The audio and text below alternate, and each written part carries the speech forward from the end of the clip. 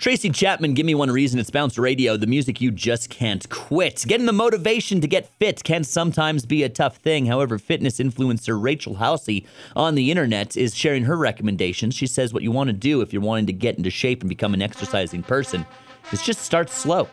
She says just start with low-intensity workouts, maybe use bands, increase your intensity over time, and feel free to do it in the comfort of your own house if you feel embarrassed by all the Adonises at the gym looking at you in your doughy physique going, how are they not already perfect? Don't they realize the gym is for people who are already perfect?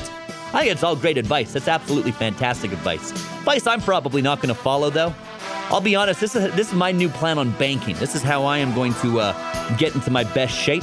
I'm just going to wait until we're all living our entire lives through virtual reality on the internet in like 10 years. I'm pretty sure in the next 10 years, life on planet Earth is going to look a lot like life in that show, Ready Player One. The only way people see you is through your online avatar.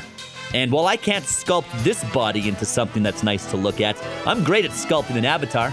All right, true story. A couple of weeks ago, I'm playing NBA 2K22.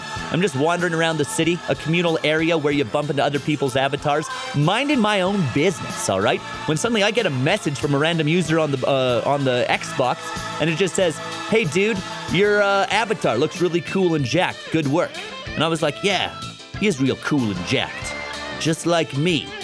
Provided nobody has to see me outside of virtual reality. Bounce Radio.